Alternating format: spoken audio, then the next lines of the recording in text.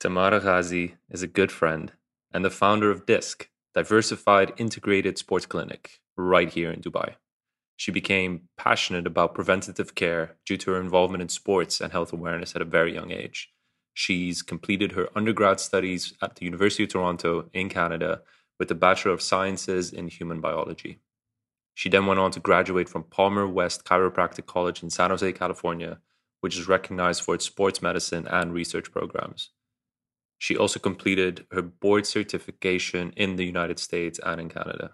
She loves building communities, long distance running. So you heard a lot about that today, and really anything active. So sit back, relax, and enjoy the episode. This message is for the guys. While I believe in seeking discomfort in a lot of areas of my life, there are certain ones where I'll never sacrifice comfort. And that's why I wear Undergoods. Undergoods is a Dubai-based, homegrown brand of ridiculously comfortable underwear. And it was started by two great guys who were just sick of paying for overexpensive, uncomfortable, and low-quality underwear. I've been wearing it for both my runs and my regular work days, and I absolutely love them. It's so soft, it's sustainable, and they come in 3 different fits: fitted, long fitted, and relaxed. I also got my hands on some limited edition prints, which are super cool. So go to undergoods.com and use discount code FOREVERSTUDENT for 20% off. That's undergoods.com, spelled UNDR. It's basically under without the E, and then GOODS.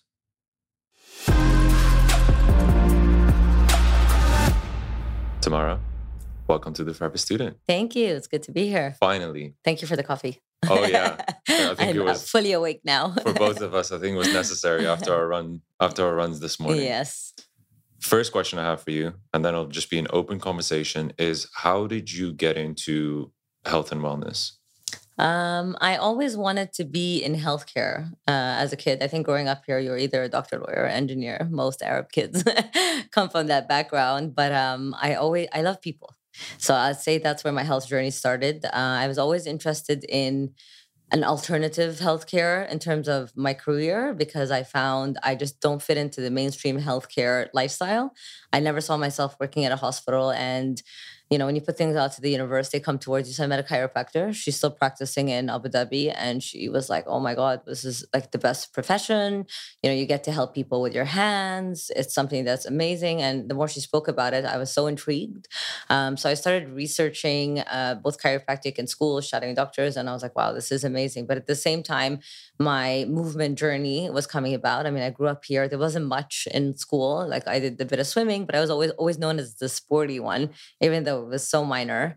So I went to college and kept pursuing this dream of mine. Like, oh, I want to do something where I get to work with people. I love people. I love connecting. I love humans. And I want to see how I can help people in terms of their health. So I decided to apply to chiropractic school. I just wanted to get out of Canada, go somewhere warm. I got accepted to one of the best sports medicine schools, which is called Palmer West Chiropractic in San Francisco. And undergrad was really tough on me, mentally, emotionally. I was really young. It was super intense. How old were you at this point? I went to undergrad when I was 16. I turned 17 like 3 months later, but I was in Canada. It was a big change from the beautiful bubble that I grew up in. Family is super, super, you know, loving and giving and living in the UAE. I mean, you grow up with a golden spoon in your mouth for a lot of us. I wouldn't say for everyone, but for a lot of us. So I was really, really lucky. And then I went to college and was like, woo, big culture shock. You know, you're thrown kind of into the big world. It wasn't a college city, it's a big city, you know. So just getting used to everything and kind of losing myself in it. And I lost fitness. I lost my fitness in that. I wasn't doing much. And then when I went to chiropractic school, everyone around me was like running and, you know, playing ice hockey and doing all these awesome things. And I just felt quite left out. So I remember that I signed up for a 10K race and I killed it, but then I couldn't walk for like 2 or 3 weeks. And then I got treated at school and was like, magic, you know, like it was an SI joint inflammation because my body was not used to that. And that's been the start of my fitness journey. I think I realized how much it brought me out of that sadness and that loneliness that I was feeling when I lived in Canada. Giving me structure, giving me like purpose, making me feel better. You're growing in that age. Your hormones are changing. All of these things are happening to you. And I realized like not having fitness just gave me no structure. If I can go back to my undergrad self, I would tell myself to, find something that made me happy. But I think I was just really discovering myself and who I was and finding who I was in relationship to the world. So I'm so lucky that my career kind of pushed me. They kind of like realigned with each other. And the more I learned about the human body and the regenerative power of the human body, I was just in awe. And I think when you go to school, they teach you so much about what we call straight chiropractic. It's just it's like going, a lot of people, you go to medical school, you go to anything, and then you go to real life and you're like, what? Like every person is so unique that you can barely apply what you learned. You have to really look at the individual as a whole. And that's the great thing I find about my profession. It's quite holistic. You can't just look at a problem from where it is. Like somebody comes in, you need to know their lifestyle, how they do, how they move. I always ask someone, tell me about what do you do in the day? If they come in with back pain, because I need to know, are they sedentary? Are they standing? Are they driving for long periods of time? Is their food terrible? Do they not sleep at all? Like these things all contribute to someone's perception of pain and how they express and experience pain, because pain is the feeling. It's not actually like I'm in pain and pain is just a biomechanical dysfunction all the time. No, pain is actually a sensation. It's a trigger. It's something that your mind expresses to your body and your body kind of expresses that to you because there's something that you need to do differently. It doesn't always mean that you're damaged and that's what I think people perceive pain as, because we're not taught to understand what pain is. It's not something that we're taught to be happy. We're taught to be sad. We're taught other emotions, but pain is considered technically a bad emotion. And we're never really taught to associate that as anything else. So learning that over time was so interesting, and relating that to how one feels, not only physically, but mentally and emotionally, that all kind of came into my health and fitness journey. 100%. And like after you finished your studies, how did you then go about, looking at your next move? So I practiced in California for 2 years. I knew I kind of eventually wanted to come back here. What I did in terms of holistic care was quite new in the UAE. There wasn't many doctors here. So I thought, wow, it would be great to go back, give back to my community. I wanted to be in the Arab world. I'm Arab. Like I missed my culture. I missed my roots. I learned so much there. I started trail running. When I was practicing there, I worked with an amazing, amazing doctor. She's still my mentor. I love her so much. But she got me into trail running, and I found like it gave me so much discipline, and it really took me out of bad times. I went through some really tough times, just in my personal life and emotionally. And every time I go out and hit the trails, I'm like, oh, it just like feels like the best feeling in the world. It's better than a late night out, better than anything, just feeling physically strong. I started loving my body more, how I looked, how I felt, how I slept so much better. So it's just overall feeling great. And so after those 2 great years, I decided that the way that they practice medicine also in the U.S. wasn't really my thing. A lot of paperwork and a lot of politics. So I decided to come back here, and I also practiced here for 2 years, and then I decided to open Disc because I found a big lack, like a gap in the market. Let's say there's a lot of great practitioners, but I'm very much about real multidisciplinary care. It's what I always studied. It's what I always saw. And I always looked up to that because I really believe in the power of a community. And even as a practitioner, you only know so much. And till this day, I was just telling you, I was in a seminar for like 10 hours yesterday, and I learned so much. And I was telling the instructor, I'm like, oh my God, like I've been doing this for 12 years and you think you know so much. But sometimes when you study, this was like neurological chiropractic, neurology, and I'm very much about musculoskeletal, and it's so different, and it was amazing. I'm like, wow, I want to do more of this. I'd see completely different kind of patient base if I did neurology. So you're always learning, you're always growing. And that's also something I realize is the power of a team, is that you get so many different people, and there's no standard approach to care because people are so different. Our patients are so different. And maybe I don't connect to someone. And care also comes from an emotional connection. You need somebody to trust you. So when my patients come in, if I don't connect with them, or a new patient comes in, I don't connect with them, I know I have an entire team to be able to provide that patient with the kind of care that they need. And that's the first thing actually I look into when someone comes to me the first time. Can I connect with this person? Do I feel like I can give them the care that they need and that they deserve? Because patients, at the end of the day, he's a consumer, but somebody's actually making the time and effort to come to see you. And I feel so grateful for that. But I need to give 100%. So that's why I really wanted to start what I'd like to call like an integrated community. And I met some great practitioners here, physios, chiros, osteos, sports medicine doctor, and my business partner was actually my patient. And I was telling him about the idea, and we were so aligned in terms of what we did, and also talking about the power of community. I told him I love my job, I love what I do, and I never want to lose myself in the business because I want to be a doctor and I need someone to run the show for me. And so we ended up aligning with that, and we started the clinic 8 years ago, and here we are 8 years later with over 85 employees Wow. and growing. So, and I was just telling you before also, like I keep forgetting like the power and of our team and our system. But it's really been amazing. And I learn so much every day. I learn every day. I learn from my team. I learn from my patients. I learn from the community. I learned about how much, we evolve. COVID was a big lesson.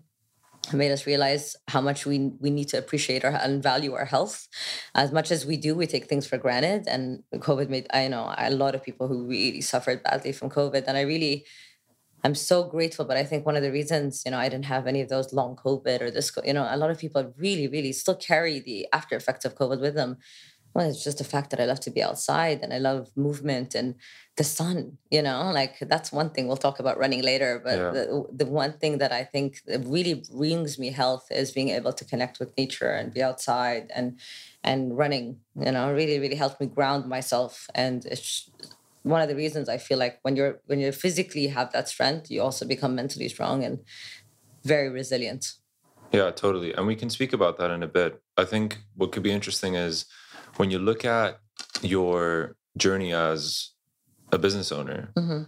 like what are some key lessons that you've learned specifically at the start and then like also maybe over time?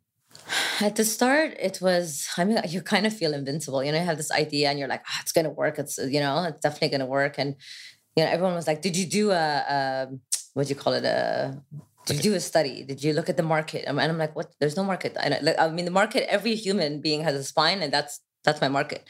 So there wasn't really much competition when I opened here 8 years ago. There was a 3 or 4 really good clinics, really well reputable clinics, but I'm like, no, I want to come and give them a run for their money, and I love competition. Competition drives me both in sport and in practice and life. And I think I love knowing what's out there, and I love knowing how I can evolve and progress. And my biggest theory and philosophy in life is if you're not evolving, you're dead. I always like to grow. I like to evolve. Sometimes it's actually harms me because I feel like when I'm bored or I'm stationary or I'm stable, I'm like, "Nah, I need more. Like I'm so bored. I can't handle this, which is just my personality. But it definitely gives me a hunger to always grow and want more. But at the beginning, I mean, we're really lucky. We're really supported by the community and we really love what we do. I had a small team. We were 8 people, but I didn't know much about business. And I went in, head in, and my partner also did so much. But we learned so much actually about business. And if I can go back in time, I definitely want to learn more about running a business because you can have so much passion, but if you don't know how to manage operations, we never had HR, we never had proper admin. We just did everything on our own, and out of the love for what we did and love the community had for us, we were successful. And it's okay if you're like a 5, 6 person team, but the more you grow, the more you realize it's a system. And this is why sometimes when like I find people are always like, excuse my language, bitching about their government. I'm like, man, you don't know how hard it is to manage a system and a population. And there's always something. We all have our own opinion, but if you're not happy living in a community, go live alone in the forest and do your own thing. mhm. Like it's so hard to live in a community because there has to be rules, there has to be respect, there has to be law. There's the law to create order. It's so hard that we're civilized as humans, but it is really really tough when you start working with a team because you're all individual and you have to understand and respect each individual's wants and needs and whatnot. So I didn't know any of this in the beginning. We really just worked out of love, and I love my team so much, and they love me, and it was a bit too. We were too much of a family. And that's one thing I think if I look back, I'm like, wow, I mean, you learn that over time. I wouldn't change anything, but we went from being a family to a community. And we learned that the hard way because when you introduce law and order later on in the system, it's so hard for people to go back. And it's so funny. Sometimes I tell my mom this thing, like, her and my dad, they've been married for 45 years. And now they're fighting. And she's like, I don't understand why he's like this. I'm like, it's because you got him used to. Mm. You never put the law in order from the beginning. So don't expect, to teach an old dog new tricks. Like, it's not going to happen. So with anything in life, I think it's really important to set the ground rules from the beginning. But we didn't know that. I was 28 years old. My partner was also just super young. We're super passionate about what we did. We just wanted to make a difference in the world. And what drove us was like, I want to bring great healthcare here. I want to give 110%, Yeah. which also as a business owner is very tough because you just give and give and give and give, and then you don't know the boundaries. I was working 6 days a week. I was seeing patients, 9 to 7 every day. And then, with time things change, of course. But yeah, that's coming into market. It's really important to know what's around you, who's around you, and who can support you. A business, you need support. You need support from your community. You need support from other businesses. So I love to network in general. So that's one thing that came easy for me. But I find a lot of people come in and they're just kind of in their own bubble. And you really need to get out there. You need to know what's out there. You need to know who you can work with and how you can grow together, because that's what being in a community is all about.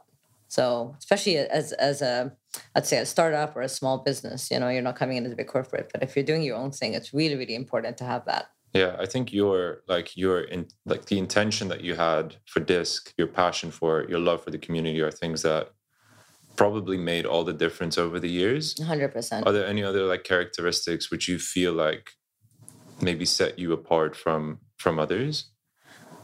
Well, I definitely think I had a good support system who also gave me real feedback. Like, I always used to tell my friends and my patients, like, please tell me when there's something that doesn't make you happy. I don't only want the good, I also want the bad, because otherwise I can't improve. I'm going to be sitting with my big ego thinking I'm the best. And that's not healthy.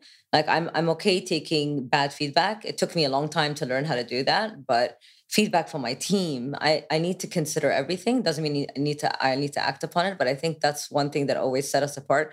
What do people want? What am I not providing? What am I lacking with? That's why we also shifted to insurance. For example, we're one of the first smaller clinics to actually do direct billing. We have to take over 60 insurance companies. But I realized the market was changing, and every single person in Dubai who works gets insurance from the companies. So people want healthcare, they want good healthcare, and they kind of want it for free. So I moved towards that system when I realized, okay, well, I need to listen to the consumer and what they want. And I realized, even though I'm a clinic, a patient is a consumer. At the end of the day, I'm selling a service. And that's something I think a lot of people don't realize. Like, I need to provide the best environment for the consumer, because even with internet and with people traveling, they come to us telling us what they want. Hey, did you do that cupping thing? Like, I want needles today. And I'm like, but I'm the doctor, I need to decide what you need and what you don't need. But I mean, I am in alternative medicine, but the patient, I look at my dad's generation, for example. Like, yesterday, my dad came home and he's like, I'm taking antibiotics. And I was like, why? And, he's like, oh, I did the blood test and the doctor said he saw something that he didn't like. And so he just gave me a course of antibiotics. So yeah, but do you feel anything? Do you have a fever? Like, no, but the doctor said that, so I'm going to take it. And that's their generation, many generations ahead of us. We are the different generation. We are the generation that questions everything. We think we know it all. So I have to understand this consumer and what they're exposed to and how I can provide them the best service that they need. So I think that's really what sets us apart too. I really try to study the market. I try to understand what people want, what people need, what's out there. And I'm constantly listening and searching for, I'm happy when my friends go elsewhere and they come back with great experiences, bad experiences. I want to know. I want to know what people like and what they don't like. And I think in a business, that's really important. Some people get so attached to their customer and consumer, but just as I am a consumer, I mean, Dubai is a small city with a lot of change, and it's super fast paced. I'm not loyal to one restaurant. I go to many restaurants. I want variety in it. But now I realize that's what people want. So how do I give them variety? How do I give them change? So once I study what's out there and I study my behavior, then I can understand what my customers want. Yeah, and That's one also, thing I think that really sets us apart. And that's why I love the variety of my practitioners. We're so many different practitioners from around the world. We have chiros and physios and osteos and sports therapists and kinesio and rehab and we're Arab and Greek and Italian. And because, again, there's something for everyone. And I think that's important. yeah, and the fact that you keep on learning and the fact that you're open-minded, I think are It's so also important. critical. And then like an example like your dad, how do you go about, I guess, not influencing his opinion, but like how do you go about educating someone who might be stuck in his ways, or like is closed-minded, or is like, listen, like if the doctor says it, like it must be true? I mean, look, I realize also, like, I'll never forget the saying, but you can be the juiciest peach among all the peaches, but there's always going to be someone who doesn't like peaches. So there's Love nothing you it. can do, like, so it used to kill me back in the day. I'm like, but why don't they want me? Why don't they? And I realized, like, just don't want me, like, whatever. There's nothing I can do about it. I can only influence what I can. And with my dad, like, I try to do little changes in his physical health to make him the best, but am I going to sit and worry about خلاص, like, he wants to take the antibiotics, he take the antibiotics. He's his own person, and I can only influence and impact. And I educate him, like, Dad, listen, like, you're older now, and these antibiotics, they can affect especially if you take them, and it takes them a lot, they affect. Yesterday I was in a vertigo seminar, and I'm like, these are drugs that can actually affect your balance. They can affect, because medications can deteriorate the hairs in your inner ear that actually control the balance center. Oh, Things like chronic use of NSAIDs, antibiotics, anti-inflammatory pain meds, known to have really strong side effects. So I just told him, if there's no reason why you should be taking it, you should question what the doctor told you. But again, he's at an age where he lives a little bit in fear, So I'm not going to sit there and if attack him on that. I just want to educate. I want to inspire. And then I tell him, but I know you're doing the best that you can. So let's do some movement stuff. Let's help you with your balance in this. I try to control what I can. I'm not gonna come and tell him, don't take the antibiotics, God forbid something happens. Like, for me, I wouldn't. But I can't influence someone to that extent. My goal is to educate and to inspire, and it's up to the person to make the best informed decision that they can. I can't force someone. Yeah. Nobody will change by force, right? If somebody comes and imposes something on you, you're not gonna want to change. But it's educate. And when you really understand and know something. So if I can explain to my dad, that chronic use of antibiotics actually degenerates your inner ear hairs, which are actually control your balance. You're already having issues with your balance. Do you want more issues with your balance? Like, you fell a few weeks ago, and and I was like, do you want this again? Like, it's so hard to recover from these falls. Try to understand why. If you're feeling symptoms, 100%. Go for it, but why do something when Yeah, and I think one good point you made is you got to lead by example. So if you, as Tamara, you work out well, you sleep well, you eat well, you do this, you do that, and like the way that you then are with people 100%. is something that others aspire to be, where it's like, oh my God, she has so much energy, and like she's so kind, she's so open-minded, she's so this, so that. Then as a person witnessing that, you're going to start questioning yourself 100%. And then whatever you start saying, like whenever you start talking about antibiotics or balance or whatever else it may be, people are going to listen, because now all of a sudden you've sort of raised the standard in terms of how to live. I agree with you 100%. And everybody's on their own journey. People are trying to do the best that they can, and there's only so much. I don't want to impose my way of life on anyone. That's one of the reasons I don't like to talk about politics. One of the reasons I don't want to like to talk about religion. It's one of the reasons there are things that, to each their own.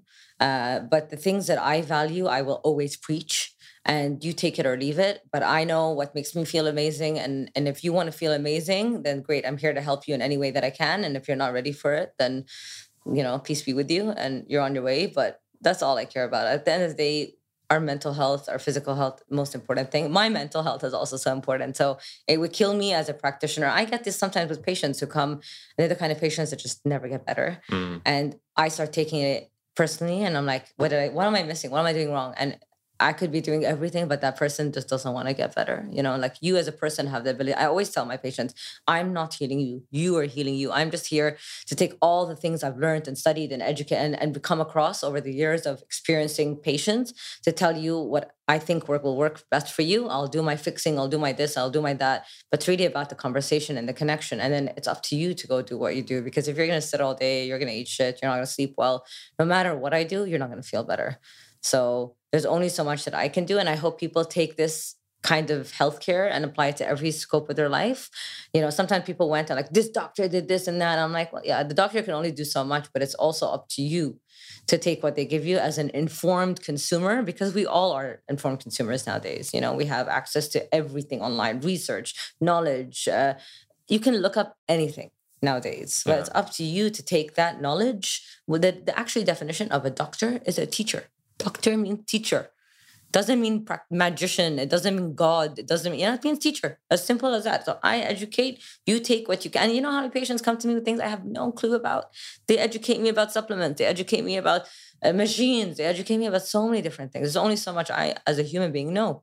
And I'm constantly learning. But this is also what makes my knowledge huge. The fact that I interact with so many different people every day and they're like, check this out. And you try this and I tried this and it was amazing. And I tried this radio frequency thing and it worked great. And I'm like, well, great, So that is just a give and take in terms of knowledge. And I think it's up to the consumer nowadays too. And this is really what I like to value my practitioners and my clinic as, is we're a place of well-being where we can really, that's people tell me that they walk into clinic, they're like, it's good vibes. I'm like, that's number one thing. It's good vibes. I want good vibes because if I have good vibes, you're going to have good vibes. That's first step to healthcare. I was going to ask you about like the mental health element. When you look at, and I've seen this with professional athletes where I would speak to, the physios on professional football teams. And you have one guy who injures his hamstring like every single time he plays. And like you speak to the physio and he's like, it's not his muscle anymore. Like it's in his head. Like, what is your take on like the connection between like your mental state and potentially either recovering from injury or reoccurring injury or whatever it may a be? physical injury is a physical injury. You can't just say the hamstring injury is in his head. Like, I mean, you get chronic pain that's in people's head. Like I'm always like fibromyalgia. And again, I don't mean to offend anyone who has fibromyalgia, but it's a diagnosis that they give you when they don't know what to tell you. They say there's 25 trigger points and 11 out of 25 are active. Well, yeah, all of us are sore if you touch certain areas. So I hate when people come to me like, I have fibromyalgia. I'm like, okay, well, we'll talk about that. We'll question that diagnosis. It's just a diagnosis. Doctor tells you, here's meds. Yalla, go. And this is one thing I was telling my dad, by the way. A lot of doctors in hospitals nowadays actually get a cut from prescribing medication. Ooh. And they actually have to prescribe a certain amount because pharmaceuticals have connections and partnerships with hospitals. They even have to send a certain amount of imaging, x-rays, MRIs. It's crazy. Like there's so much politics in the medical world. It's a bit sad and disgusting, but that's another conversation for another day. And I was telling my dad this. I'm like, the doctors have to prescribe a certain number of medications to hit a quota. I'm like, you don't know this, but I know this because I've worked with hospitals. We've not all, but a lot of hospitals. Certain doctors are forced to send patients to this doctor and this therapist and internal referrals to fit a quota. It's an insurance billing. It's a very sad and crazy system. A lot of radiology centers will actually give you a cutback. So we decided to stop all of this. Since the beginning, we're like, no, we don't want to cut back. Give that discount to our patients, but they'll pay you for referring to them. This exists every day, So the system is super, super, super crazy in some ways. So it's just educating the customer and educating the client. So what was the question? Mental health link with completely went off. Yeah. So when somebody tells me like, oh yeah, you're constantly getting hamstring injuries, it's your mental health. If somebody is in a bad mental place, maybe they're not sleeping well, they're not eating well, they're not hydrating well, therefore creating physical damage. But there's no way your depression is causing chronic hamstring strains. Like especially if you're an athlete, if you're not in a bad place, you're not in the mood to play, you're not this, you're not that, for sure. Chronic pain would cause more tension pain, constantly headaches, But if someone's getting a repetitive injury, you need to look at their biomechanics. Why is this person doing that? Maybe they need to slow down. Maybe their mental health, they're in so much stress. When you're under a lot of stress, what happens? Cortisol goes up in your body. And you're not able to perform. I've experienced that firsthand, chronic, constant injuries. Right now, my heel hurts. I used to get a lot of heel pain when I run. And now I know that when my heel hurts, it means I'm not sleeping enough. I maybe increased the load too fast. I'm not doing enough recovery stuff. So inflammation. Inflammation. Why do we get inflammation? Because there's something, inflammation is just a trigger. It's your body telling you too much, too quick. You have to look at the system. Okay, if I'm not willing to take down my training, what do I need to do? I need to sleep more, maybe drink less, eat more inflammatory, drink alcohol, not water, less. Eat better, recover better, stay on my feet, get off my feet more. Before it was like, no, ibuprofen. Now I'm like, no, I'm not going to take things to mask the pain. I need to find out what the root cause is. So definitely there's a huge connection to mental health and physical being, but I won't say his stress levels cause his hamstring. It's just the system is all connected. Yeah. It's all connected. Looking at your mental health, particularly, like I'm sure going through operating a business like this has impacted you in phases, and Yeah. obviously there's been ups and downs. How have you dealt with that? Whether, and by the way, I mean, Offloading to my friends. we can talk about the Yeah. successes. We can Yeah. also talk about the failures, right? I Because there's honestly, I've always, oh, I wouldn't say always, I'd say the last 6 years been really strict about getting coaching. I wouldn't say I have executive coaching. I've always done life coaching. I've done a lot of seminars, things like Landmark that helped me so much. I'm now just about to start working with another coach. I love alternative coaching. There's nothing wrong with psychologists and psychiatrists if you need that. But for me, I love the fact that there's so many of my friends, they study, oh my God, the stuff they study, they're amazing. I've done so many different kinds of career coaching, health coaching, even life coaching, nutrition coaching. I've learned so much about food and not abusing food and using food as fuel, because I think we all have this, weird relationship to food because of our society and the way we're raised. But yeah, so many different kinds of coaching over the years. And sometimes I'll stop for a period of time because I get lazy and I'm like, I'm doing amazing. But like deep inside, I know I need something. So I'll always go back to that. And I'm also kind of person where I like to have different kind of coaches because I learn different things from different people, and different coaches employ different strategies. Some of them work for me, some of them work longer, some of them work less. But I think it's so important to have someone to talk to who isn't your friends or family, because your friends and family are always going to try to support you in their best way possible. And they'll be your best supporter and your best, I wouldn't say best advisor, but I don't think that they'll give you a very clear and unbiased opinion. So I'm really glad and very lucky that I have an amazing support system. But I think that has been one of the biggest things that I will always do and I will always go back to and I will always invest in. Just as much as I like to invest in my physical health, I think investing in my mental health is so important. So important. I'm always listening to podcasts. I love Tony Robbins. I love these things, I love reading, I love listening. And my mom is also huge in that. She's always talking about mental health because so many of us suffer from the heaviness of our mind. and silently as well, right? 100%. And that manifests more than anything as chronic pain. But it's really, really important to be, people always tell me, oh, but you're so positive. I'm like, not always. Like, you haven't seen me on my bad days. The last few weeks with this whole weird retrograde thing, I don't know what happened to me. I was just so sad and I was in such a bad place. And I didn't want to talk about it because also when I'm not in a good place, I don't want to see my friends. I feel bad for them. I don't want to offload negativity onto them because I hate when people do that to me. But I just felt like I was suffering. And then I that's when I decided, actually, I'm like, I really need to start coaching again. Like, I just feel like I'm tired of being a shitty person or a sad or negative person. I'm sure it also has to do with the fact that I wasn't prioritizing my sleep and other things. For me, sleep is the most important thing in feeling good. I value my sleep so much. Some people tell me, I only need 5 hours. No, bullshit. Even males, by the way, men do this all the time. I'm perfect on 6 hours. No, you're not. Anything less than 6 or 7 hours actually reduces your testosterone levels. So over long periods of time, you will get screwed. Yeah. Sleep is everything. And I've seen that with mostly people who haven't experienced what it feels like to get 8 hours, right? Like I have always, I mean, thank God, but I've always slept 8. So good. I don't get enough sleep. I don't function well without getting 8 hours. Me too. Even if I get 7, by the way. Like, I'm not a pleasant person to be around. So getting those 8 hours is key. And how do you go about like prioritizing this now?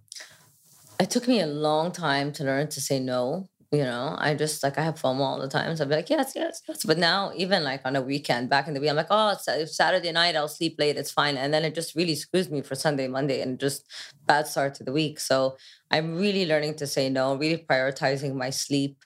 I feel like the older you get, the more you learn, you're more in tune and in sync with your body. And honestly, I'd rather see my friends and connect people when I feel good, and that's during the day, or even having nice dinners. But like for me, khalas, midnight, I'm out. Like I want to go home, I want to sleep. I also very in tune with my circadian rhythm. People tell me, I sleep at 3 a.m. It's fine. I'm a night owl. There's no night owl. You're fighting your circadian rhythm. Your metabolism slows down at night. Everything wrong can happen when you just mess up your sleep. We were made to function with our circadian rhythm. So I try to sleep early, wake up early. I love seeing the sun in the morning. I love watching the sunrise. It just makes me so happy.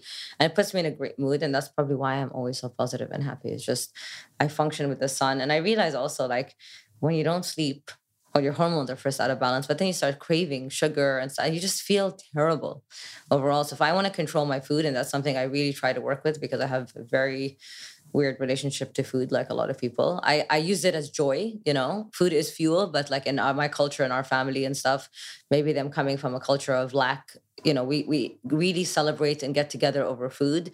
And I don't want to abuse that either. But when I'm tired, I just want sugar. Yeah. And I don't want to put my body through that. I work too hard and on, you know, being fit and healthy and feeling great. So I don't want to abuse sugar. And that all comes from sleep. Do you have like any particular tips that you can give in terms of improving sleep? I do like a really nice routine. I love my nighttime routine. Like there were times where I just literally go out and I come home and I pass out. Like I treat my house like a hotel and I have a beautiful home. I've worked so hard on making my home a beautiful space. So I hate that. Once or twice a week, I will go out with my friends and see my friends, but then I try to cut it early. But I think having a routine is really important. Like I take magnesium with 5-HTP 30 minutes before I sleep. I love this brand of magnesium that I take. I'll send you it too. But it's like a marine magnesium. I just like my routine. You know, I wear my PJs, I make my chamomile tea. It just helps me get into that wind down. I'm bad with my phone. Sometimes I do end up scrolling, but I try to put red light on or I try to kind of take myself away from that. You know, I just do my routine. I brush my teeth, I moisturize. I do things that tell me like it's time for bed. I even have these magnets because I find like I was going through a period of insomnia and a friend of mine was like, I found these amazing magnets. I don't know. It's like it changes apparently the magnetic frequency of the room, whether it's placebo or not. I don't care. I just turn it on and I set it on like the intensity of what I want. It's like a certain frequency for a certain period of time. I say, okay, let's say 7.5 hours, boom, set my alarm. And I'm like, okay, I sit in bed. I don't read as much as I used to. I listen to a lot of podcasts, but sometimes like I'll listen or I just try to, I have a wind down routine. So whatever works for you, even if it's 10 minutes, create a wind down routine. I think that's so important. You know, I'm packing my stuff for the next day because usually I leave home at like 5:30. I don't come back till after work. So I'll pack my stuff. I'll put everything in its place. So khalas, I know that body is ready to sleep. Otherwise, I've suffered with insomnia a lot. And I know that's when I'm just constantly running. And we live in a really fast-paced environment. So you need to create that stillness and that slowness, breath work, you know, whatever works for you. You know, everybody has their own thing, but create a nice nighttime routine, best thing in the world. And how did you go about going from insomnia to sleeping better? It was just really, I was in such a bad place. I hated my work. I hated my friends. I hated my family. I was angry, you know, because for me, just like you, sleep is everything. And for everyone, it is, you know, it's where we recover. It's where we repair. It's where we regenerate. It's where we clear our minds, where mind switches off. So it's really important to sleep. But then I started looking up sleep tips and sleep help and you know my friend got me that magnet, so that helped a lot. I went through a phase where I was taking a lot of melatonin. I don't take it now, but I needed it just to help me fall asleep. I mean, there are days where I took melatonin and I couldn't sleep. Imagine, so I was like waking up like a wired zombie in the morning, like so wired, and I'm like, what? You just feel like you're high off that, you know. And it's sad, I see so many people abusing Xanax, and like I've never taken Xanax, like taken many other things, but not Xanax. Like, why are you abusing antidepressants? It's to sleep. So unnecessary. Your body, if you're not sleeping, it's just like if you're not going to the bathroom, if you had bad digestion, there's something wrong. We're humans. You know, we have system. Our body works on system. If there are things that aren't happening in your body, there's a problem. You know, some people say, oh, my digestion has been so bad. I haven't gone to the bathroom in 3 days. There's a problem. You know, this is not healthy. It's not normal. If you're not sleeping, definitely, yes, we go through phases. I really believe in the moon shifts also. Like, we are energetic creatures. So there are times where, yes, you might experience insomnia. That's fine. Your body is just resetting. One night is okay, but long periods of time is not okay. So people need to, there's Headspace, there's meditation apps, whatever you find. But I find more than anything, my exercise routine, like if there's a small period of time where I'm not, okay, if I don't sleep well, I tend to not work out. But what I try to do is work out first thing in the morning. It really helps me like set my mood for the day, and then I'm exhausted by the time. Do you have a morning routine outside of the working out piece? No, I mean, I like to work out first thing in the morning and give myself a little bit of time before work. But like I get up, always fasted, always train fasted. I have my espresso, like for, you know, drink water first, but espresso water straight out the door. Like if I give myself 10 minutes to think about it, I will not go. So straight at the door. Like most people. Yeah, you know, I can't. So even sometimes on holiday, I'm like, oh, I'll have my few coffees and it's never going to happen. Like just need to get up and go. And that also helped my digestion. It helps everything, my mental. I don't look at my phone, just I'm out. And then I come back, then I just shower. I try to read, answer my email. I try to do that before I start my day, because when I start my day, it's just crazy and I can't really focus on anything else. So I'll try to read something that's not Instagram or Facebook or not my emails. I've subscribed to a lot of newspapers. I hate watching the news, but I love reading newspapers because a lot of them have nice sections. Like they have story sections, or just nice and short and concise, and you can just get some knowledge or information. Or I read newsletters that my friends send, and then I'm ready to start my day. Make my other coffee, and I'm in the car on the way. Supplements also. I take a lot of electrolytes in the morning. I find that just I don't drink enough water. I'm too busy during the day. I don't have enough time to pee. But I feel like if I get all of that first thing in the morning when I come back, have my breakfast, I'm ready. That's the other thing too. Like a lot of people, intermittent fasting. Again, it works for everyone. I need to have my meal in the morning. I need to balance out my blood sugar, especially after training. I find also women hormonally need to eat in the morning. We need breakfast. And if you're not hungry in the morning, again, there's something wrong with your digestive system. You need to check that out. So you should listen and understand to hunger cues, and you should be getting hungry. That's another thing. I find a lot of us just eat because, it's 1:00. I need to have lunch. I need to have dinner, but I like to eat when I'm hungry. Sadly, at work, I can't always program that because I'm stuck to a certain lunch break, but I love to feel hunger in the morning. That's one of the nicest feelings because it means, yes, my digestive system is actually working. Yeah, it's a good indicator. Such a good indicator. Yeah. We shouldn't be eating when we're not hungry. We're so used to it. We live in a very generous environment, and we always have food in front of us. Everything's available at the click of a finger. But back in the day, if a lot of people are carnivores and whatever, then if you want to follow a certain diet, then you should be also listening to your hunger cues. You don't eat when you're not hungry. And a lot of us eat when we're not hungry, and that affects our weight and our mood and how we feel and our blood sugar levels. And so I find that's my favorite thing in the morning, actually feeling that hunger. Yeah. So good. I think this morning routine that you have, one of the things that I always feel with myself is like it really sets up my day, right? And like if you don't do it, then you just feel so different. Like what started making the biggest difference is one, not looking at my phone. So whenever you do look at your phone first thing in the morning, like you're completely allowing external influences to impact you. And especially social media. Sometimes it just makes you feel bad about yourself. Like I love social media because I've learned so much. I get so much inspiration from it. But we always sometimes get this FOMO. Like sometimes I'm like, I'm here going to work and somebody is like on the beach and I don't know, Mykonos. But like you're constantly having FOMO because everyone's showing you their best life and their best version of themselves, which is great. There's so much inspiration. But at the same time, if you're constantly wired to that, like there's like a time and place for it, 100%. Right? And I think you need to be ready to absorb that. 100%. So like that's why I'm doing it first thing in the morning. Like similar to, I'll go through my entire morning routine. Yeah. And now that's actually changed. Like now what we started doing is like we go to the beach first thing. Oh, so like nice. Wake up, just put on board shorts. Yeah. Drive to the beach, like jump into the water, meditate. So nice. Yeah. Go for a walk up and down, go back, cold shower. And like that's when I look at my phone and that's when I'll have my coffee. Yeah. You're in a good mental space. You're in a good mental space, which means you're ready to absorb whatever life hits at you. Because like social media is one thing, but imagine you get like a work message or you get like an email from your bank or whatever it is that just puts you in a bad mood. Yeah. Imagine waking up to that, right? Versus like, okay, at least being mentally ready to deal with. Yeah, 100%. Yeah. And that's why I also like to wind down before I sleep, because imagine going to bed angry from a bad message or a bad email, or you're thinking about it and it's in your subconscious and you sleep on it and it's horrible. So, I wish I had more time to journal or meditate or whatever. I mean, my movement is my meditation, but I definitely feel through movement, I feel so much gratitude.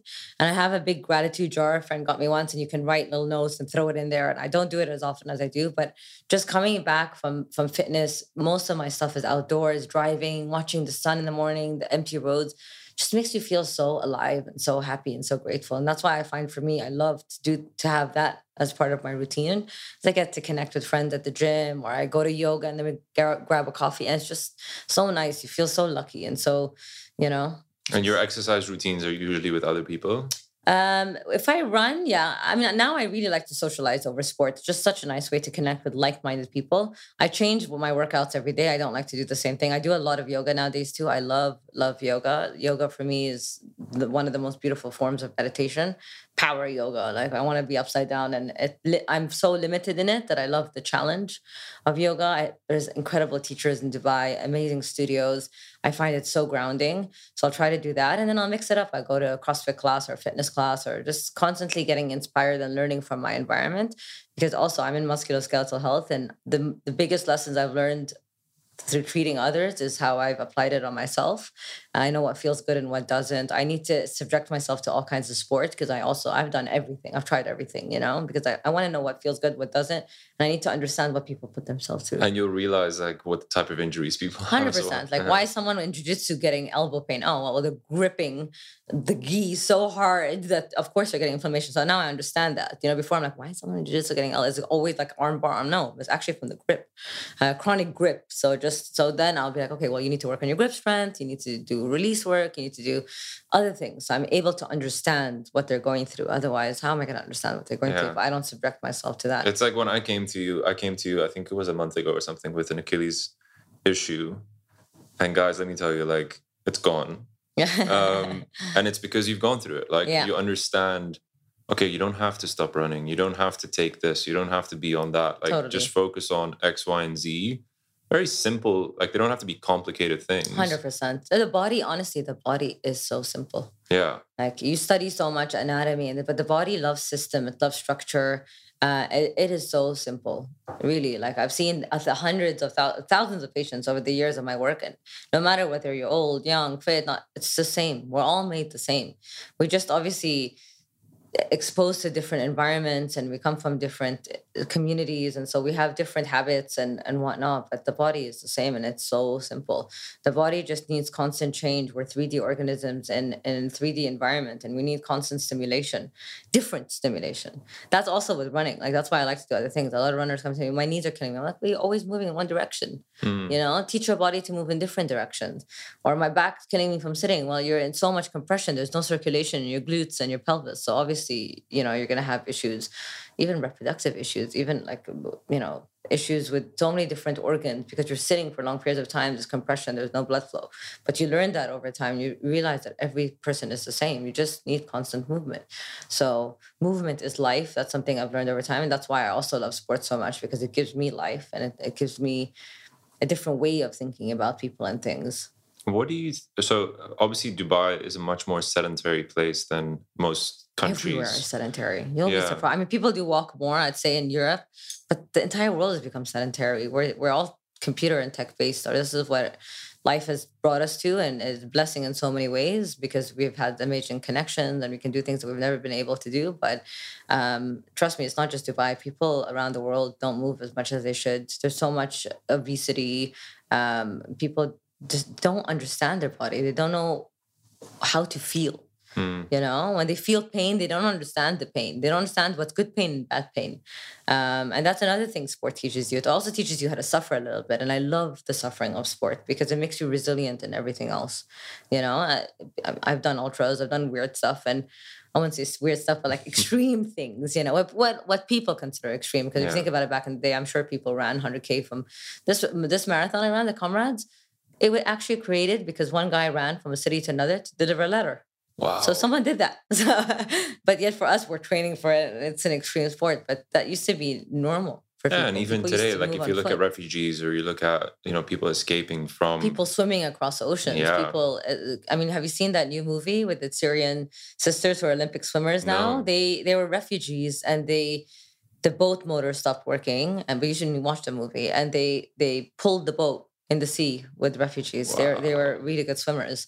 And now they swim for the Olympics for the refugee. That's incredible. Yeah, really, really, really amazing. Really amazing. So our bodies are made to move. And I always say, like, how sad is a person's life if you don't know how capable your body is. Yeah. Your body is capable of amazing things. This is one of the reasons I'm doing the ultras, is to understand I also embrace struggle, Yeah. but at the same time, I want to just show to people that our bodies are capable of so much more than you think. Yeah, our bodies and our minds, honestly, because you'll see in the ultra, it's Mental. 80% mental. Physically, you've trained for it, you'll be in a good place. The human body can accomplish amazing things, but it's all in your mind, and that's why it's a bit extreme. But I love David Goggins' book, Can't Hurt Me. Yeah. It's amazing. Like the things that this guy's capable of. Like not everybody has to do what I do, but definitely push yourself out of your comfort zone, whether it's in your physical being or even your work. I get people that are always complaining about their job. I'm like, if you're not happy, leave. Do something different. Like you can't live your life feeling stuck. Yes, we're not always in the best positions and situations, but I see people with, I mean, today I was getting my nails done and I love the girls who work there. They're always having amazing conversations with me. And I don't know, I was conversing with one and I don't know how we spoke, and she said, "Oh yeah, like I had my baby 7 months ago," and I said, "Where's your child?" And she said, "My children's in the Philippines." And I was like, "What? Seven? Like you left your baby at 2 months?" I mean, I hear this all the time, but I'm like, wow, like my heart's with you. I really pray for you. I can't imagine leaving my dog for Yeah. for a day. Like this woman's left her child with her parents, and the woman who was also doing my nails, the other one was like, yeah, I have 4 kids in the Philippines. And I'm like, when was the last time you saw them? Like 3 years ago. Oh my God. I haven't been able to go because COVID. Then I just started a new job, and they've given up their life for their children. And I was just like, and I complain, I'm having a bad day or whatever, a bad breakup or about this or about that. And these people have given up their life and the kids are miles away and they don't know when they'll be able to see them. And how resilient as a person, and as a mother, like your body goes through a lot of hormonal changes after a child. Imagine the postpartum depression from the separation, not having that bonding with your child, the hormone. I just can't even imagine, and people are so resilient and people are going through so much. And sometimes, I mean, we can't only compare our lifestyle, but really, if you look at the bigger picture, like we are so lucky. Yeah. And we're all just lucky to be alive. We're lucky to be on this earth for a reason. I was just talking to another friend now who's, his dad's had the doctor gave him a very, very peril diagnosis and said he only has a few months to live. And I was telling him, I'm like, do you question the meaning of life? Like, it's so sad. Loss and grief is the hardest thing. The hardest emotion. But what about the joys of life? Like in these hard moments, can we appreciate the joys of life and like all the blessings that we've had to be alive, to really not take things for granted and just be grateful for everything we have, the connections.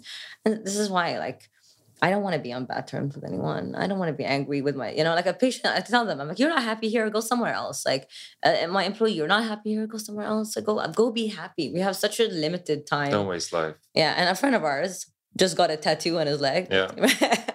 Which I really feel, like that it really hit home for me because we're all going to die at some point. And how do we choose to live our life on this earth? How do we choose to make a difference as small as it is in our community, and within ourselves? Like I want to live my best life possible within my ability. It doesn't mean I want to become a multi-billionaire. It doesn't mean we all have our own journey and we all have our own destiny.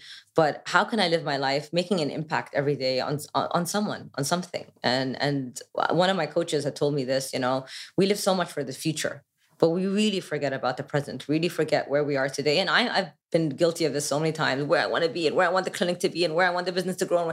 But I forget to just be grateful for what I have right now and what I've built. And a lot of people always ask me, like, are you proud of what you built? And I haven't even understood that. But like, I always feel like I'm lacking. I haven't given people enough because when you do things for money, you're set to being on a schedule. I want to see 4 patients a day and see them for an hour and a half each and love them and connect with them and move with them. But I can't do that. I'm running a business at the end of the day. I can only do my best in what it is. And the future is an accumulation of all your amazing days now. You will have an amazing future if every day you're giving it 110%. You know that you're on that right path. But we worry so much about the future and the past, both things that we can't control. All we can control is the present.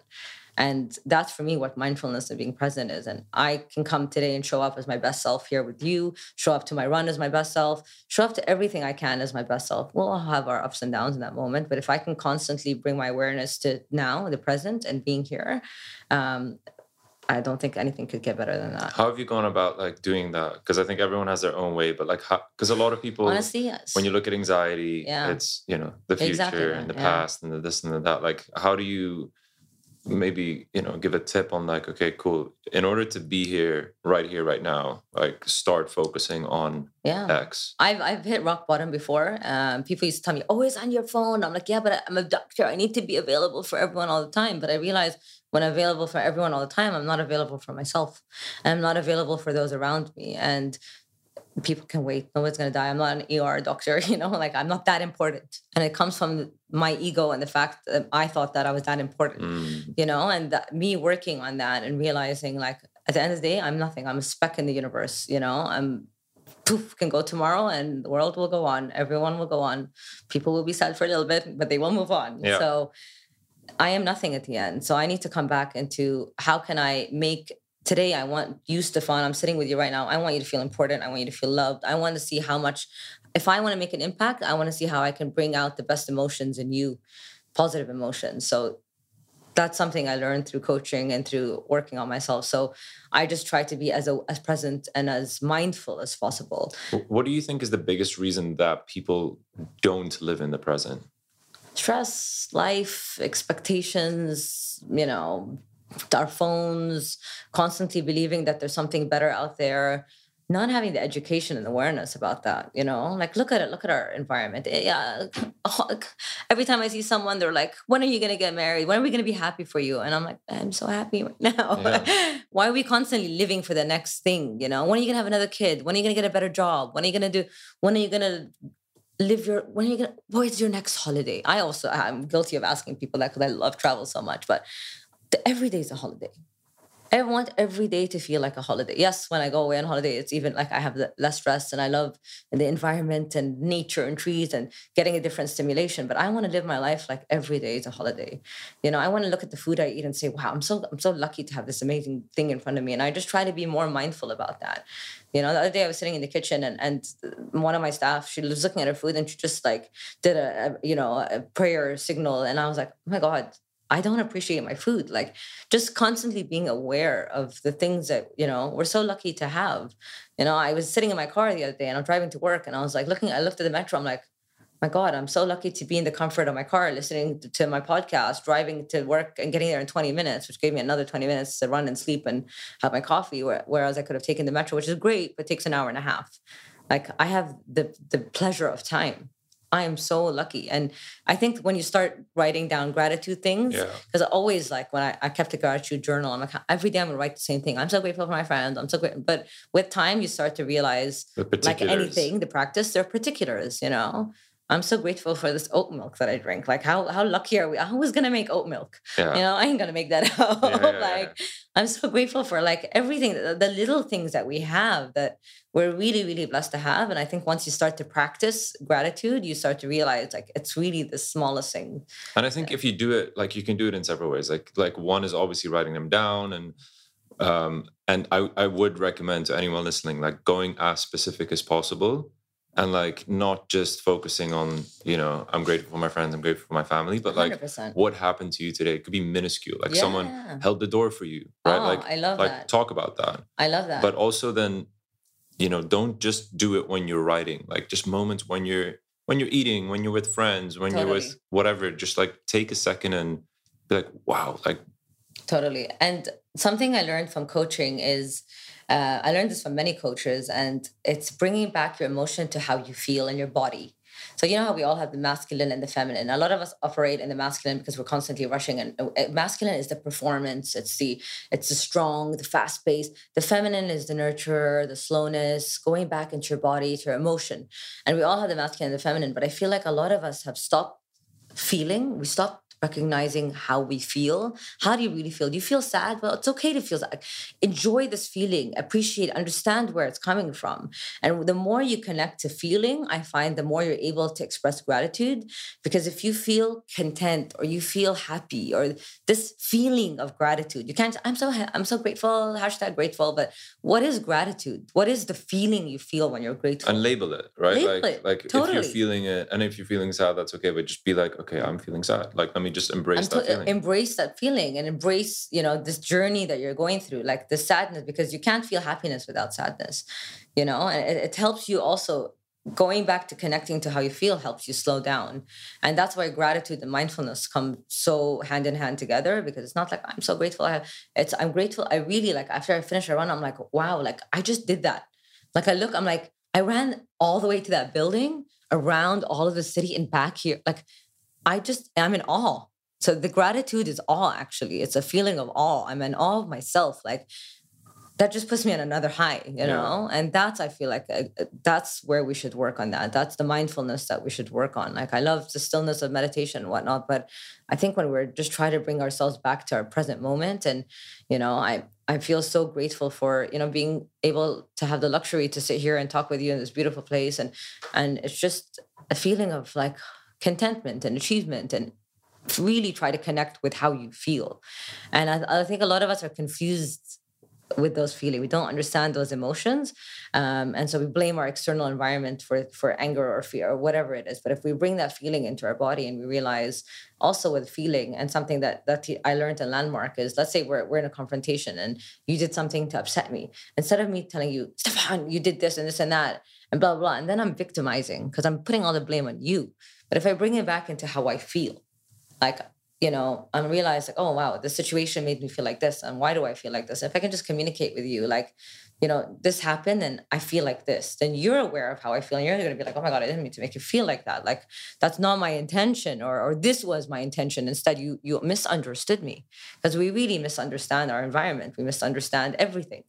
Everything is a product of how we were raised, our environment, nature, and nurture. We have each individual is so unique in our being that none of us have the same experiences in life. None of us, I look at me and my brother. I mean, we're so similar. We grew up in the same household, the same parents, yet we're so different because we were subjected to different environments.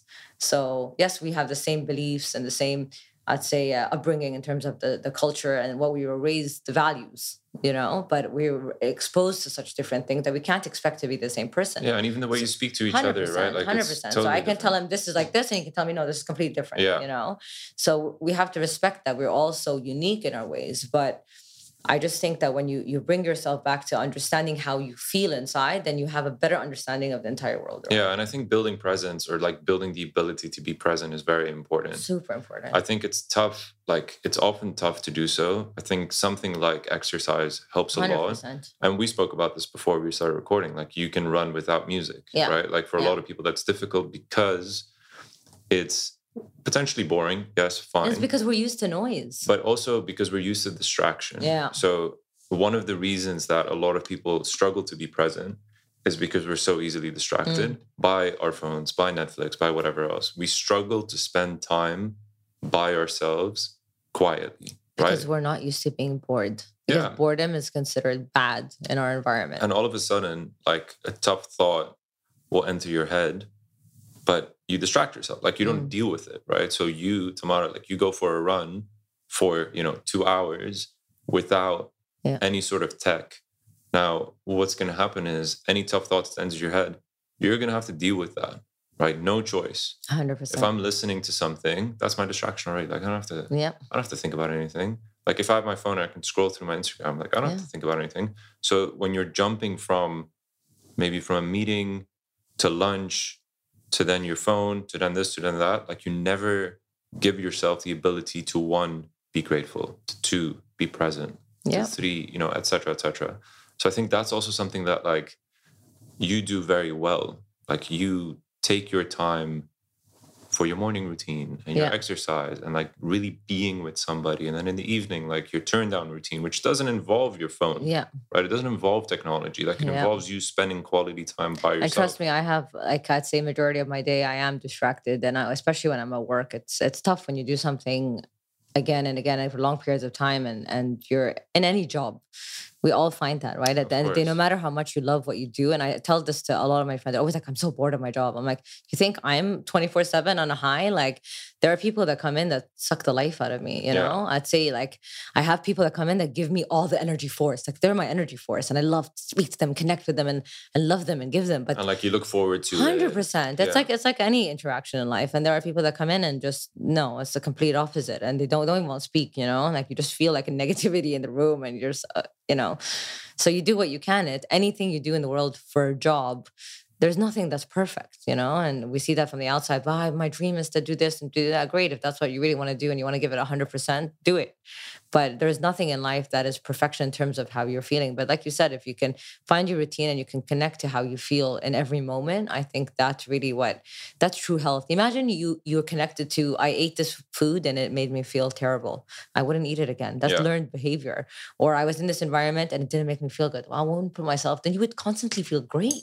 Then you'd constantly feel great. And there's nothing else that you'd want in life. You'd be so intuitive. That's real intuition, that you know what it's like to be in this environment and perform to the best of your ability. It's just being connected to how you feel. And I know when I overwork, I don't feel good. Therefore, I don't do it anymore, because then I can't give. If I feel like shit being here for, I'm again, we're in an environment where it's glorified to be an overperformer, and I don't want to overperform. I don't need to be everywhere. I don't need to be the hardest worker. I don't need to do that, because at the end of the day, all I have is me. I care about the longevity of my health. I care about how I feel 50 years from now. Yeah. I still want to feel amazing. And if I burn out now, and we glorify burnout, I hate that. Yeah. I'm so busy. I don't even use the word busy anymore. I hate that word. I used to use that word. I'm so busy. I'm so busy. I don't say I'm busy. I said, I have other priorities right now. I'll see when I can fit this into my schedule, when it's important to me. Why do I need to say yes all the time? And it's the same for every person out there. We really need to realize what is our priority, what makes us feel alive, what's good for us. It's horrible to be busy. On the contrary, like being bored is, as we were talking before, is one of the best feelings in the world, because that's when you spur creativity. Yeah. Freedom for your mind is boredom. That's how, I can't remember who was talking about this. They were talking about like kids, like when we were growing up and there was no technology, no nothing else. Like, and you're with your friends and you're bored. Like, what do? Like, you invent a game, or like you go and play sport, or whatever it is. But it's creativity, right? That's the result of it. Yeah. Which is super interesting. Super, super interesting. I think another thing that like you just mentioned and kind of spurred a thought is like everything is temporary, right? So like good emotions, bad emotions, etc. Like everything is temporary. So if you're feeling amazing, know that it's not going to last. Yeah, 100%. If you're feeling horribly, know that it's not going to last. And I've started embracing that recently, where it's like, okay, I feel horrible, but like this is not something that's going to last forever. Unless you have depression, or you have other things that are, chronic anxiety or something, you need to address why you're feeling this feeling for long periods of time. Like you said, there's no feeling. Even if you feel happy all the time, there's also something wrong. Like, you have to, it's there are people that are, I'm always great. I'm fine. I'm great. I'm like, no, you can't always be great. Like, there's ups and downs to everything, it's the energy balance, yin and yang. It's normal. But that's when you need to address, okay, well, I feel bad all the time. There's something wrong. I need to speak to someone. I need to get help. I need to find that balance again. But you're right. Nothing is permanent. Yeah. The thought came to mind when we, what were we talking about before? Anyway, like something spurred that, but like totally true. I think if it's about understanding your emotions, like about labeling it. So, and knowing that whatever you're labeling is not going to last. 100%. And learning to bring yourself back to present.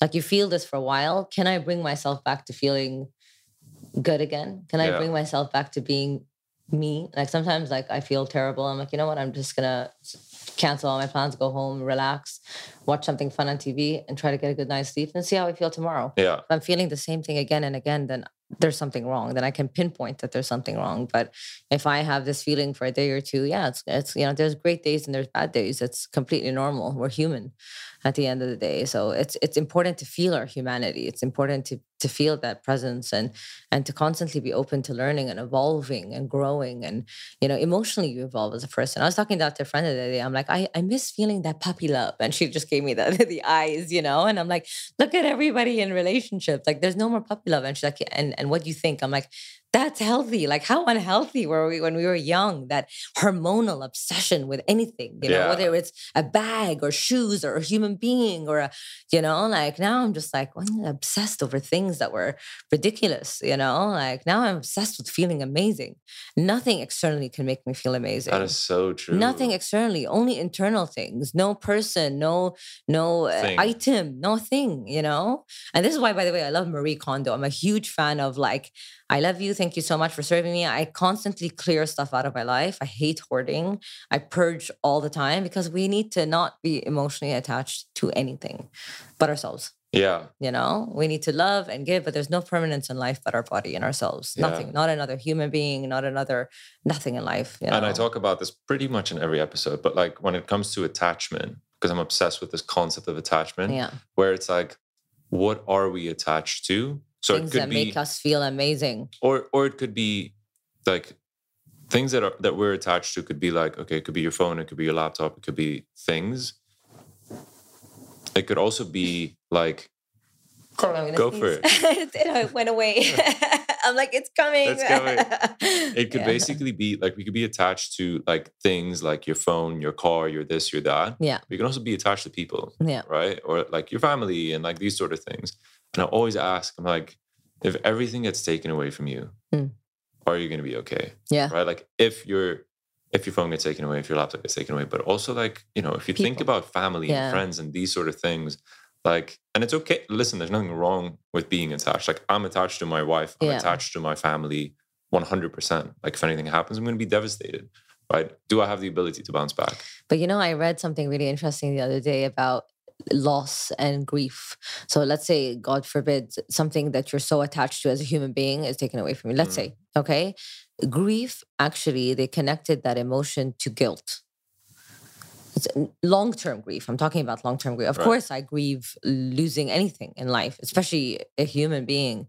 But they associate long-term grief to guilt because it's you feeling like you haven't done enough for that person or that thing. And I found that really interesting. Do I agree with that? I don't know. I'm still exploring that. But I thought it was such an interesting concept because there you see people grieving for years and they're not ready to come back to their presence where there are losses in the past. It's no longer the present, right? I think whatever you like, you lose a relationship, you lose a thing, you lose whatever. I mean, I lost my favorite shorts yesterday. I was still grieving them, but I'm like, where are they? Where did I put them? But I'm like, why am I attached to this thing? Like, it made me feel good about myself. That's why, because it makes me feel good about myself, and I have guilt that maybe I haven't done enough to make that person feel good about themselves or that thing. So it's really interesting. I think there's some truth in that.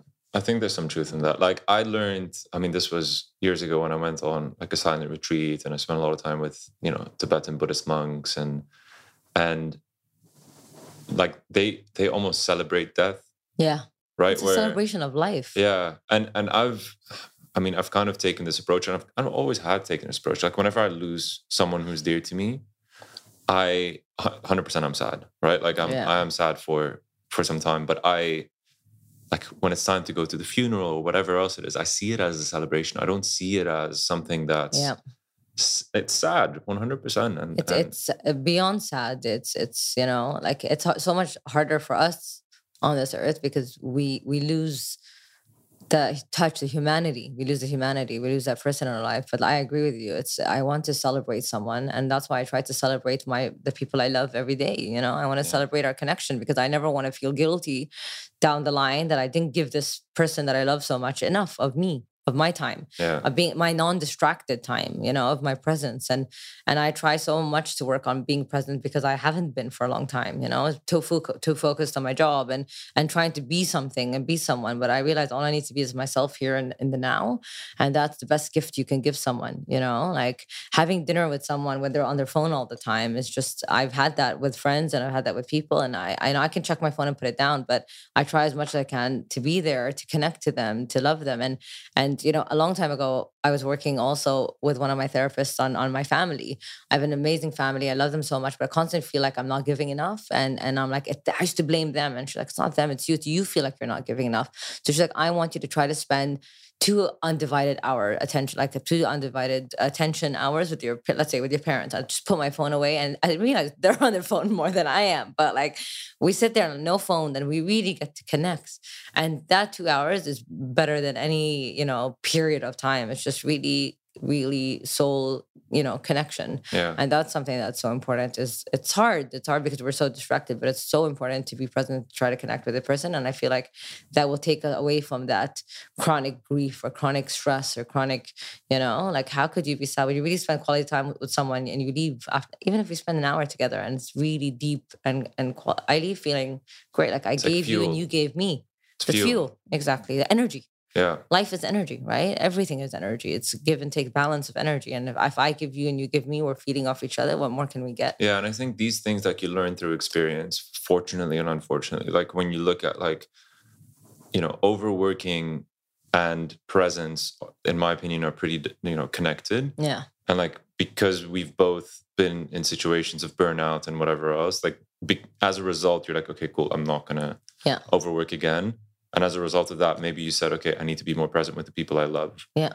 Like all those things are connected. 100%. Yeah. And they're so, so important. So important. So important. And setting boundaries also, my God, like that's one of the hardest things I find in culture and everything, but learning to set healthy boundaries where you're like, okay, no, but like if somebody also tries to cross these boundaries, just say like, I really need the space. I need this to reset. And if you love me and you're happy for me, like sometimes like I cancel plans and someone gets super upset. I'm like, I'll make it up to you. Like if you are happy for me, you should be happy that I need to rest. You should be happy that I need to rest. So yeah, like my life is crazy. So if you really are my friend and you love me and you care about me, you know that I need to rest. You need to be understanding. Yeah, 100%. Yeah, so. Empathy. But yeah, health and wellness overall is honestly simple. It's so emotional. As we talk about emotion and mental well-being the last half an hour, just how you really feel, being in touch with how you feel, where you are in relation to your environment, loving yourself as an individual, appreciating who you are, appreciating how you feel, feeling the best that you can on a daily basis, making an effort. Like fitness is one of the things that makes me feel my best. Connecting to the ones I love makes me feel one of the best. Sleeping well, it makes me feel my best. They couldn't be healthier than that. Yeah, and if you know what you love to do, like try to spend more time doing that. It's pretty 100%, simple. 100%. Okay, we've been speaking for an hour and 15 minutes. I feel like we just started talking. Yeah, I know. I think there's so much more to cover, but we'll definitely have you back on. Where can people find out more about you and DISC online? Instagram's easiest for now. We're relaunching our website, but DISC is at DISC_Dubai. Very soon it's going to be at DISC_UAE as we open our new Abu Dhabi clinic. So that's very exciting. But at DISC_Dubai, and I'm at DRTAMZYG. So Dr. Tamzy G. I'm always on my phone, so I'll get the ping. So I will connect with you. I don't ignore anyone. But if you have any questions or you want to connect in any way and form, I would love to always connect. And if I could just leave people with one lasting message, really try to connect with yourself. Even in terms of disease, I've seen so many people experience disease and suffering, and I always tell them you have the answers. Like if you really listen to your body will tell you everything. You will know what's going on with you. So just try to be more mindful, more intuitive with how you feel. If you're going through something physically, there's so many different things, but even pain, back pain. I always tell someone, like, why you got this pain. Tell me why. I don't move. I don't do this. I don't do that. It all comes from within. So if you can work a little bit more on slowing down and being more mindful of how you feel, then me and your surrounding environment can help you to where you want to be. That's beautiful. Well said. Thanks for being here, Tamara. Thank you for having me.